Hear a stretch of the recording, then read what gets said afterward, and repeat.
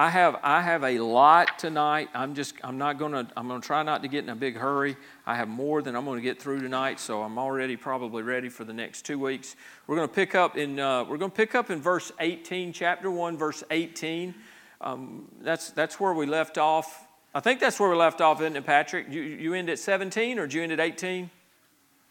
It doesn't matter. That's where I'm picking up anyway. So we're going to retread some of it. That's where I don't know why I'm asking, but I'm actually going to back up to verse 13. We're going to begin right there. I'm going to read a little bit, and then we'll talk. We'll just work through this and talk about this here in the last part of chapter 1. So verse 13, and in the midst of the 7 lampstands, one like the Son of Man, clothed with a garment down to his feet, and girded about the chest with a golden band. His head and hair were white like wool, as white as snow, and his eyes like a flame of fire. His feet were like fine brass, as if refined in a furnace, and his voice as the sound of many waters. And he had in his right hand 7 stars. Out of his mouth went a sharp 2-edged sword, and his countenance was like the sun shining in its strength. And when I saw him, I fell at his feet as dead. We see here where John says, there's no doubt who this is. You read the description here. How many of you think, boy, it'd be great to meet the Lord face to face like that? We think that flippantly sometimes. No. I hear people say, I can't wait to, when we get to heaven or that, I'm going to dance that Mercy Me song. I have no problem with Mercy Me. But that song, we're going to dance before you, Jesus? Or no, folks. We're going to be on our faces. I mean, the Lord, it'll take the Lord giving us the strength to get off our face, because when we come in His presence, we come in the presence, this description, read it in color. Just read that in color. Imagine that. Think that through. And think of seeing the resurrected, glorified Christ. What a description we have right there. And so there's no thinking that this is a man. Number one, John would not have fallen at the feet of a man. He never would have done that. He was overwhelmed with the sight of the Lord Jesus Christ right here. And verse 17 continues, but he laid his right hand on me, saying to me, do not be afraid. I am the first and the last. I am he who lives and was dead, and behold, I am alive forevermore. Death could not hold him. Amen. And then forevermore, amen. And I have the keys of Hades and of death. He has defeated death. He has defeated hell. He has defeated the grave. Amen. I mean, that ought to fire you up tonight. We don't have to fear the grave. We don't have to fear death. We don't have to fear hell. If you have a relationship with Christ. Now I'm going to tell you, if you don't, you better fear it. And let me just say this, if you're lost tonight and God speaks to your heart, you come down here and interrupt me, we'll deal with it right now. It's that serious. You are a heartbeat from hell if you don't know the Lord Jesus Christ as your Savior. It's a heartbeat, folks. We're not promised next week, I'll deal with that later. I'll take care of it later on. I got things I want to deal with. It ain't on your time schedule. It's on the Lord's. And if you don't know Him as your Savior, get to Him as quick as you can. I don't know how to get to Him. Then get to somebody who can get you to Him. Okay? Get somebody who can share the Word of God with you. We want to take care of that tonight before you leave here. He has the keys. We as believers, we don't have to worry about death, hell, sin, or the grave. Those are defeated. Verse 19 then, write the things which you have seen, and the things which are, and the things which will take place after this. So the things which you have seen, that's just what we've read right through verse 1 there. John, he has shared that. He is writing these things which he has seen. He's recording this face-to-face vision of the Lord Jesus Christ. He's recording that. Then the things which are, and that comes into verse 2 and 3, where the letters to the 7 churches, the actual churches that existed in that day, he's telling him to write, that's what he's talking about, is to write the things that are. And he's going to write in those letters. We'll deal with that, but he's writing to those churches and he's telling them, look, here's your situation right now. This is where you're at. And this is what you're doing right. This is what you're doing wrong. This is what you need to do. Those are the things which are, and the things which are to take place, which that's the things that he's going to show them that will certainly take place in the future. And I think I shared with you prophecy. Somebody surely said this, but I didn't read this, but this is kind of the way I think of when I think of prophecy. It's future history. Because it's as real, it's going to happen. The prophecy God's revealed, it is going to happen as sure as Abraham Lincoln lived on this earth. It's going to happen. It just hasn't happened yet. For it to be recorded and written, it's going to happen. And it's going to happen just like it was said. But these are the things which are to take place. So that's what he's telling John to write. And then we get to verse 20. And I'm going to say this again. I don't know if I mentioned it. I think I mentioned it Wednesday night. Patrick did a great job last week, amen? He did a great job, and I really appreciate him doing that. In fact, I invited him to do it again tonight, but he said, man, I can't. I got a lot. I actually did, because I got some things going on. I thought it would be a good week. He could come back and hit that behind it. So since he didn't, then I'm going to come back and correct some of the things that he's I'm kidding. I got him on that earlier this week, so. Verse 20. So, verse 20, the mystery of the 7 stars. Now, sometimes we read things and there's mysteries and we go, all right, I don't know what that means. The Lord here, he tells us, and we can take we got to read what he says and listen to what the Lord says. Verse 20, the mystery of the 7 stars, which you saw in my right hand, and the 7 golden lampstands. He says, the 7 stars are the angels of the 7 churches. And the 7 lampstands which you saw are the 7 churches. And Patrick did a great job of explaining that. And he shared his view is that those are the pastors. I'm not going to go either way. I told Patrick earlier this week I'm going to refute a little bit of what you said based on what some other people say. But I don't take a stand one way or the other there. I can see either way. And as I shared with Patrick, so are these angels angelic beings, or are they the pastors in the churches?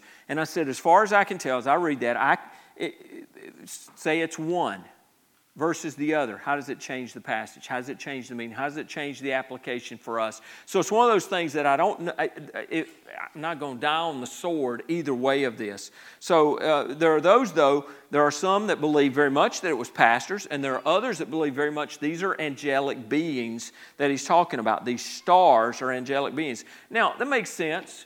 There are angelic beings that were messengers. That's the word there for that angel, is angels or messengers.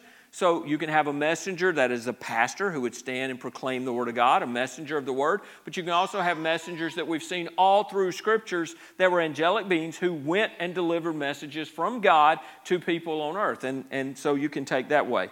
So Jesus explains to John the mystery of the 7 stars and 7 golden lampstands, saying that the stars are the angels of the 7 churches and the 7 lampstands are the 7 churches. And there are those who say these are angelic beings that represent each church. And one guy in particular I read, he said, I do not think the reference to the angels of the 7 churches is a reference to the senior pastor of each individual church, with angel meaning something more like messenger for several reasons. These are the reasons, one of the commentaries I read, what he was sharing. He said, first, pastors are not called angels elsewhere in Revelation or the New Testament. It's a good, strong argument. Second one, the book of Revelation is full of heavenly beings called angels, which makes it likely that the angels are also heavenly beings. Makes sense. Third thing, John distinguishes between heavenly beings and human beings elsewhere in Revelation. So if these were human beings, it would probably be more clearly stated that human pastors are in view. So there's a contrary view. That's the angelic view. These are the reasons why they believe that. There are others that believe the other way. But I'd say this. You also look at it in the way it's written. If they are angelic beings, it almost sounds like they're being chastised in this. It almost sounds like they're being corrected in this as well. And I don't think that would be the case with an angelic being. There would be a messenger to deliver that message. So I've probably spent more time already on that than I need to. So we'll move on. That Jesus holds the 7 stars in his right hand, and that's more significant than whether the stars are pastors or whether they're angelic beings. that Jesus hold the 7 stars in his right hand means that he is in control of the churches and that he is among the lampstands. It means that he is present with the churches. His Spirit is there in those churches. He is present. Now, it's lampstands. It's really not candles. It's not a candlestick. It's really the lampstand itself, because it does not give off light. A lampstand would hold a lamp. The lamp would give off the light. But the light is not the church itself. The light is Christ. He is the source of light. So we're talking about the lampstands, and he comes in the presence of those churches. He is in the presence. So we have the incomparable glory of the risen Christ that motivates John's audience to heed what John has been commissioned to write. You look at what he writes there in chapter 1 as he's describing Christ that he's come face to face with. It's not unintentional. This is very intentional. The Holy Spirit, everything he does is very intentional. So in chapter 1, we get a view. We see Christ. Now, as these letters are read, imagine you're having this letter read that John writes you in your church. You're reading that, and the first thing in there, that first chapter, we see Christ. We see the resurrected Christ, the glorified Christ. He's described. That is a motivator for those believers that are going to be reading these letters. So the matchless splendor of the King of Kings attracts the attention and compels the obedience of the churches that John addresses. That's the hope, that as they read that, they understand, they grasp the reality of Christ, who John has seen, and that this letter is from Christ, it's from him to them. The most significant feature of this passage is the overwhelming glory of Jesus. I mean, when you start there in chapter 1, that's the most overwhelming thing, the most compelling thing of all of this is the glory of Jesus Christ that we see there. So the awe-inspiring description of the resurrected Christ, the King Messiah, it assures John's audience, which includes us today. When we think of that the audience wasn't just the churches of that day. It's every church throughout the church age. And it's for us today. When we look at them, when we think of the glorified Christ, we see that. So it includes us, that Jesus is to be worshiped and obeyed because he has surpassing worth and power. His authority is such as the one who holds the keys of death and Hades, that he controls the earthly and the eternal destiny of every man, woman, and child. He holds the keys. He holds the keys of death and of Hades. He holds those keys. He's in control. And so your response to Jesus as he is revealed in this passage determines whether you will rule with him or you will be slain by the sword that comes from his mouth. We have to respond, folks, to the revealed Christ in our life. We have to. And how you respond to Jesus, that determines. You know, when we die, the only thing that matters, Brent, does it matter how much is in somebody's retirement account when they die? Nope, they ain't taking it with them. It doesn't matter. None of it matters. The only thing that matters once we die is what do we do with Jesus in this life? Because it's too late. At that point, it's too late. When you die, it's done. It is sealed. What you did in this life has sealed what's coming in the next. I encourage you again, if you don't have a personal relationship with the Lord Jesus Christ, get to Jesus. He's risen. He's indestructible. He's unconquerable. He is Lord. Get to Jesus. Verse 19. So again, continuing here with verse 19.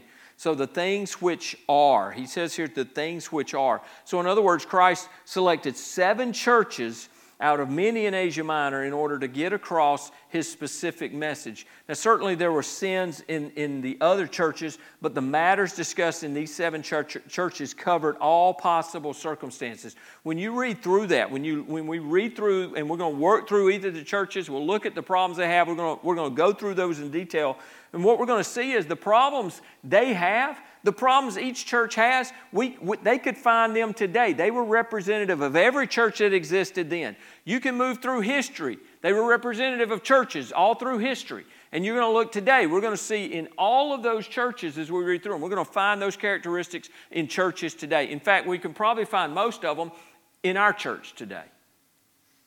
It's because we're fallen people. Christ selected these 7 churches to illustrate the spiritual conditions possible in the churches, all ages, until He returns. That's what He's revealing. So now some Bible scholars, and we shared this 2 weeks ago, that some Bible scholars believe that these churches also illustrate the prophetic history of the church from apostolic times until the end of the age. So the order of that would be, so the first church there, Ephesus, it was the church of apostolic times starting to lose its first love for Christ. Second church, Smyrna, was the persecuted church of the first centuries. It's like 100 to 300. Pergamos was the church joined to Rome and the state church. Thyatira represented the dominance of Roman Catholicism. Sardis symbolized the Reformation church. Philadelphia, meaning brotherly love, is the missionary church of the last days. And then Laodicea was the lukewarm apostate church of the last days. And so we have to note that all of the conditions, again, all the conditions named were present in the churches at one time. At that time, everything that was mentioned in these letters was present in churches in that time. So these are representative of churches at that time. They're representative of churches all through the age, and they're present in our churches today.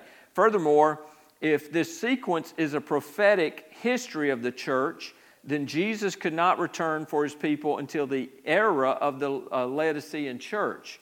And this would make His imminent return impossible. And what we've seen, Paul believed that the Lord's return was imminent. From the time he went away, the angels didn't say, hey, at the end of 7 church ages, the Lord's going to come back. You'll be looking for that. No, they said, why are you standing here looking? He's going to come back just like He went. The Lord's return has been imminent. They have known, all through the ages, people have looked. He could come back at any time. Now, some other things have been revealed to us that we understand now that they would not have understood then. But to put it on that type of a timeline, if that's the prophetic history of the church, and that says until we get, that would say that the early church would have realized, hey, well, here we are, we're in the 2nd century, and you know what? The Lord's return can't be imminent because He's not coming back. He won't come back till the end of the church age after Laodicea. So while the 7 churches may illustrate the general development of the church through the ages, that was not the main purpose of these 7 letters. That's, like I said, and even talked about this 2 weeks ago, there are people that believe very much that it was prophetic. I'm not arguing with anybody, okay? I'm going to teach as much as I can, different views of these things. And I'll tell you where I stand. I don't tend to believe that it's prophetic. I believe that it was very much about those local churches at that time, those 7, and dealing with that. They were representative of the church as a whole, and they're representative of every church age that we go through. And as we read it today, we can read those churches, and I can be convicted out of 3, 4 of them at a time. That's me. That's us. We need to look at that. Okay, so chapter 2. Kind of as we begin chapter 2, still kind of an overview right here. So there's a word that we're going to see a lot here in chapter 2, and it's the word overcomers. And so note that a special word is spoken to the overcomers in each church. Chapter 2, verse 7, 11, 17, and 26. And then in chapter 3, verses 5, 12, and 21. All of those verses there speak of these overcomers. And these overcomers, they're the true believers in each of these churches. Now, these aren't super Christians in that local church. They're the super Christians. They're the overcomers in there. No, these are the true believers. So we don't assume that every member in every local church in every period of history is a true born-again child of God. We can't assume that today in the best of churches. Amen? Amen? I mean, we're amiss, folks, if we think for a second just because somebody's in a church building or even a church member or even the pastor of a church that they're saved. Now, we would hope but listen, there are men in pulpits in America today that are lost as a ball in high grass. They're lost as a golf ball on a links course. Anybody that plays golf knows what I'm talking about. Amen. So we can't assume that. So they're not. When we talk about these overcomers, this is believers. So those who truly belong to Christ are overcomers. 1 John chapter 5, verses 4 and 5. For whatever is born of God overcomes the world. And this is the victory that has overcome the world, our faith. Who is he who overcomes the world? But he who believes that Jesus is the Son of God. So very clearly we see who the overcomers are. We know that from Scripture. Scripture teaches us on Scripture here. And these overcomers are true believers in the Lord Jesus Christ. So in every period of history, there have been true saints in the professing church, often called the invisible church. And then Christ speaks to this special word of encouragement to them, these overcomers, these believers, these true believers in the church. There is a word of encouragement for them. There's a word of encouragement for us. And certainly we may apply these words to ourselves today. So, overcomers. Then there's some connections that we want to look at. We're talking about Satan's connections with four churches in particular. And these are, we see where he calls the persecution in Smyrna in chapter 2, verse 9. We see that he has his throne or his seat at Pergamos in chapter 2, verse 13. He teaches his deep doctrines at Thyatira in chapter 2, verse 24. And he urges his synagogue now of false Christians to oppose the soul-winning efforts there at Philadelphia, his synagogue. And so we're going to look more at that, and we're going to see that, the connections that Satan has to these churches. And then Christ points out several dangers in these churches, and there's 4 or 5 things here that we want to look at. The Nicolaitans, okay, chapter 2, verse 6 and verse 15, the name Nicholas means conquer the people and suggests a separation of clergy and laity in the churches. There's a lot of speculation on who the Nicolaitans were, what the Nicolaitans taught, but this sin began as deeds in Ephesus. So when we go back and you read in Ephesus, and we see this in verse 6, we see some things that were coming in, but they began as deeds here in Ephesus, but became doctrines in Pergamos. In Pergamos, it was doctrines. It was what was going on. And so the deceivers, they come in, they introduce false activities into the church, and before long, these activities are accepted and encouraged. And this is some of the things that were going on in those churches in those days. Folks, you don't have to look around. We see that going on in our churches today. I'm not even amazed. I'm appalled. I'm appalled at the churches and how quickly churches that I thought were solid churches are capitulating to the ways of the world. The whole woke agenda, the whole homosexual agenda, the whole transgender agenda, all of that is being brought in and embraced in the local church. Churches that I would not have guessed in a million years would be compromising to that, and yet they are.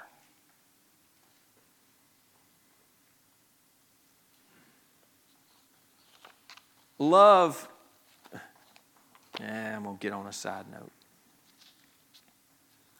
The whole love lie. But we see the agenda of this world is to redefine words, right? So they've redefined love now is you love. You just love whoever you want, however you want, whenever you want, wherever you want. That's love. And love wins. And it's the capitalizing off people's emotions. And a lot of this happened back with the Pulse nightclub. And when that happened, and that's when that love wins thing took hold. Tragic. But I'm going to tell you, and anybody that's listening, I'm going to tell you, Christians don't hate homosexuals. We don't hate transgenders. We love you. We love you enough to tell you the truth of what God says about that sin. And so I'm looking at the camera and I'm telling you that we're not your enemy. People who lie to you, people who tell you that this is okay and God will just accept you that way. And you just live like hell, you live like you want to, and God will bless that. That's a lie out of the pit of hell. And that is not love. So, again, it's a redefining of words. We love, love, love, love, love.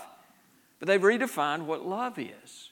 You don't love anybody. Oh, I know they're riding the wrong way down the interstate, but I don't want to upset them. Just let them think it's okay. We love you. God bless you. We'll pray for you. Pow! They're gonna get killed. But when that's not what you want to believe, love sounds a lot like hate when it's not being what you want to hear.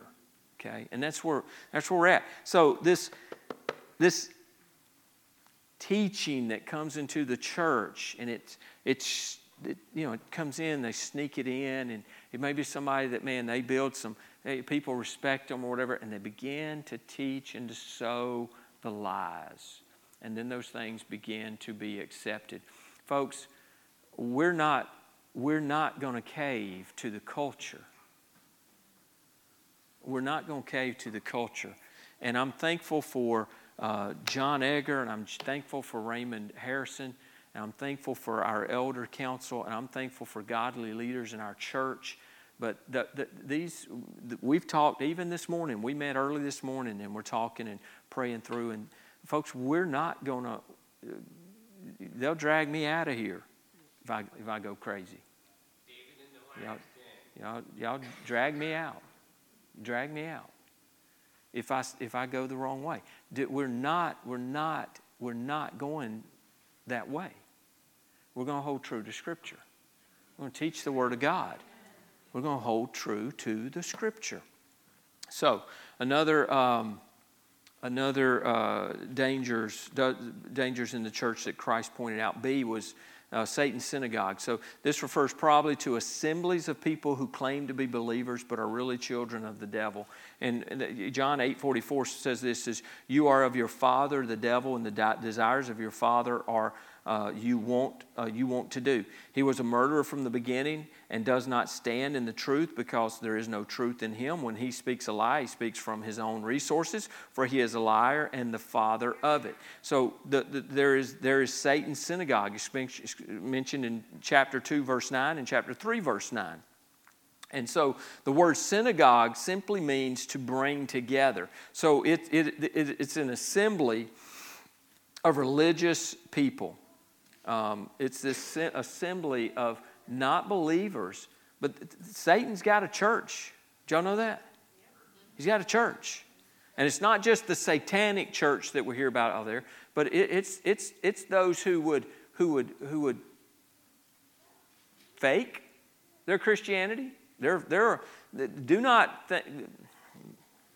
Folks, the days that we're in, we have to be guarded. We're going to love people. We have to be guarded because there are going to be people walk through this door and, man, they're going to be nice. And we're going to say, well, we really like them. And they're really solid folks. They just seem really great. And they're going to say the right things. And they're in here being led of Satan to try to sow discord, to try to break up what God's doing right here. And the more we stand firm, the more we're going to face that. There's also the danger of the doctrine of Balaam. Now, you can go back and read Numbers chapters 22 through 25. Susan, have y'all been reading through Numbers? Yeah. You and Dave? So that's where I'm in New and Old, and I've been reading through that. I just finished up Numbers, but I was reading through that. And when you go back and you read about Balaam, Balaam led Israel into sin by telling them that because they were God's covenant people, they could mix with the heathen and not be judged. You can see where Balaam, and it doesn't, you've got to read it again and again, and then you look at it and you go, oh, okay. Because Balaam, God told Balaam, he said, should I go talk to him? When Balak wanted him to come and to put a curse on the children of Israel coming in, the nation of Israel coming through. And he sought the Lord, and the Lord said no. And so he sent him away. I can't do anything that the Lord doesn't let me say. He was not a false prophet. He was a wicked prophet. I mean, he heard from God. God spoke to him. And he went back and he asked the Lord, they came again, and they offered Balaam all these riches. And so what did he do then? He goes back and he asks the Lord, well, folks, if the Lord gives you an answer, do you think he's going to change his mind? If he says, no, don't go. So sometimes, I'm going to tell you, sometimes there's danger in that when the Lord will let you do what you want to do. He'll let you do what you want to do. I answered that already. I've provided that already. I've done for you already. And here you are. So it's obvious you don't want what I've offered you. You don't want the answer I've given you. You go ahead then. You do what you want. So Balaam goes to God again and says, should I go down? Should I do this? He said, sure, go with them. It was a test, and he fails miserably. And, he gets on his donkey, and the story. It's when he goes and the angel stands in the way of the donkey, and the donkey's smarter than Balaam. And there's a whole lot of things that can be said right there, a lot of little jokes you can make about that. But he could not curse them.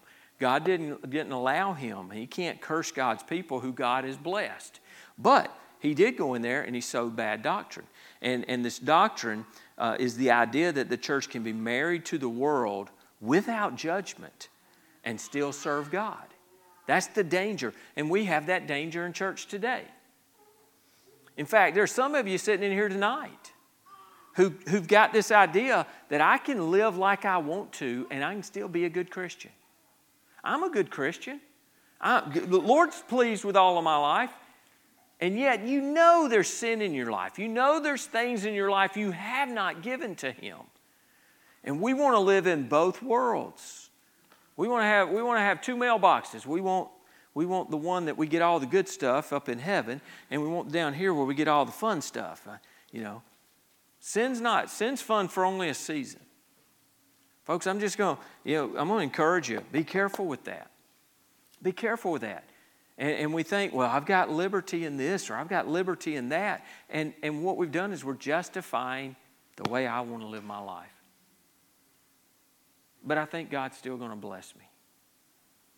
And then I wonder why I'm struggling with this or that or this other thing in my life. You might be struggling with that because of the way you've refused to submit to Christ up to that point. And so now, man, I'm in a world of hurt. And I want God just to fix it. I just want Him to take everything away and just fix it. Lord, it's the drunk's prayer, right? Lord, if you get me through this, I'll never do it again. It's that. I'm wondering if I should tell a story.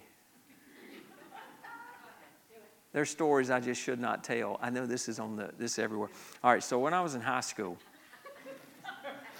I can't resist. So when I was in high school, I had some buddies that dipped. Anybody know, anybody in here dip? Y'all want to, huh? Yeah, like tobacco. Shame on you. Did you ask if I was skinny dipping? Is that what you said? No.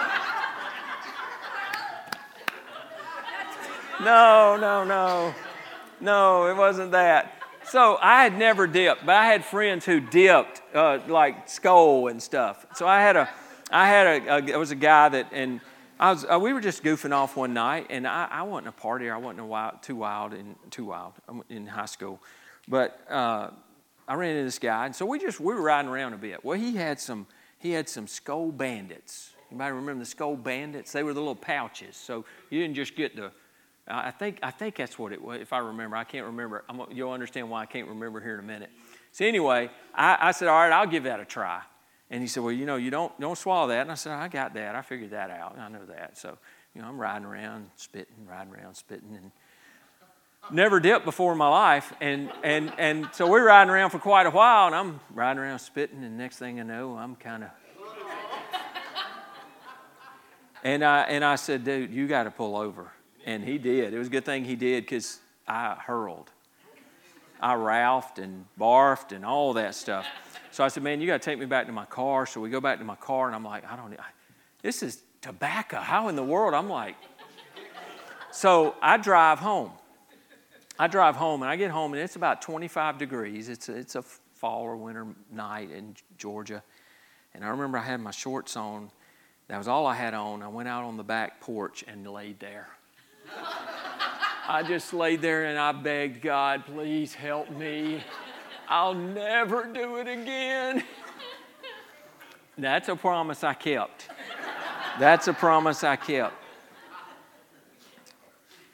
How we got there, I don't know.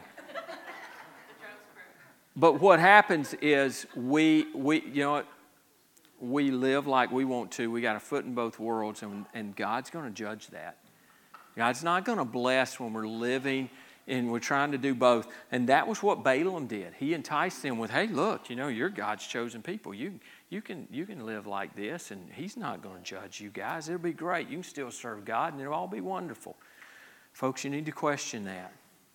You question things in your life that so for some reason you've thought this is okay or that okay. You know what? It's not a big lie. It's not a big lie. And Brent, it's not really gossip because I really care about them. I want you to know what's going on and be able to pray for them. There are a lot of things we do that God's not pleased with.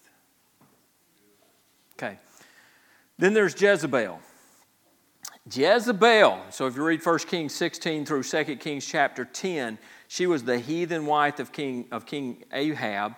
And she was a woman who led Israel into Baal worship. She seduced Israel with her false teaching. A wicked, wicked woman. And there is, I don't know if you've ever heard of the spirit of Jezebel. Anybody ever heard of that?